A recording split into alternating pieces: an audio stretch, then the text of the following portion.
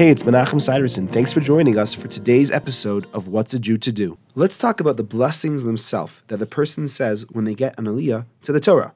If you go to page 142 in the Art Scroll Siddur, in the middle of the page, there's the bolded words, Barchu es Hashem ha'mevorach. That's the first thing that the person getting the aliyah says.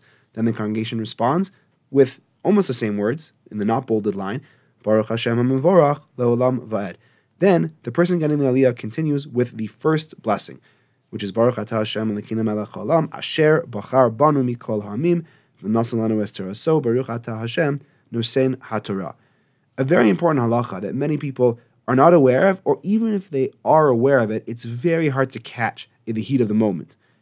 If the person getting the aliyah skips the introduction, they skip Baruch es Hashem ha'mevorach, and they just go straight to Baruch Atah Hashem, and they're about to say the words Elokeinu melech haolam asher bachar banu, and so on. But they've said Hashem's name. They started saying the blessing. In such a case, they should just continue with the blessing. It's okay if you skip the Baruch Hu es Hashem ha'mevorach. Obviously, it's the wrong thing to do. But if someone has begun Baruch Atah Hashem Elokeinu melech haolam, they should just continue with Asher bachar banu, and they will not have said Baruch Hu.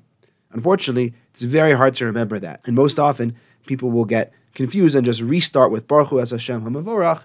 And if they do, that's okay. They should just continue from there. Thanks for joining me. I look forward to seeing you tomorrow.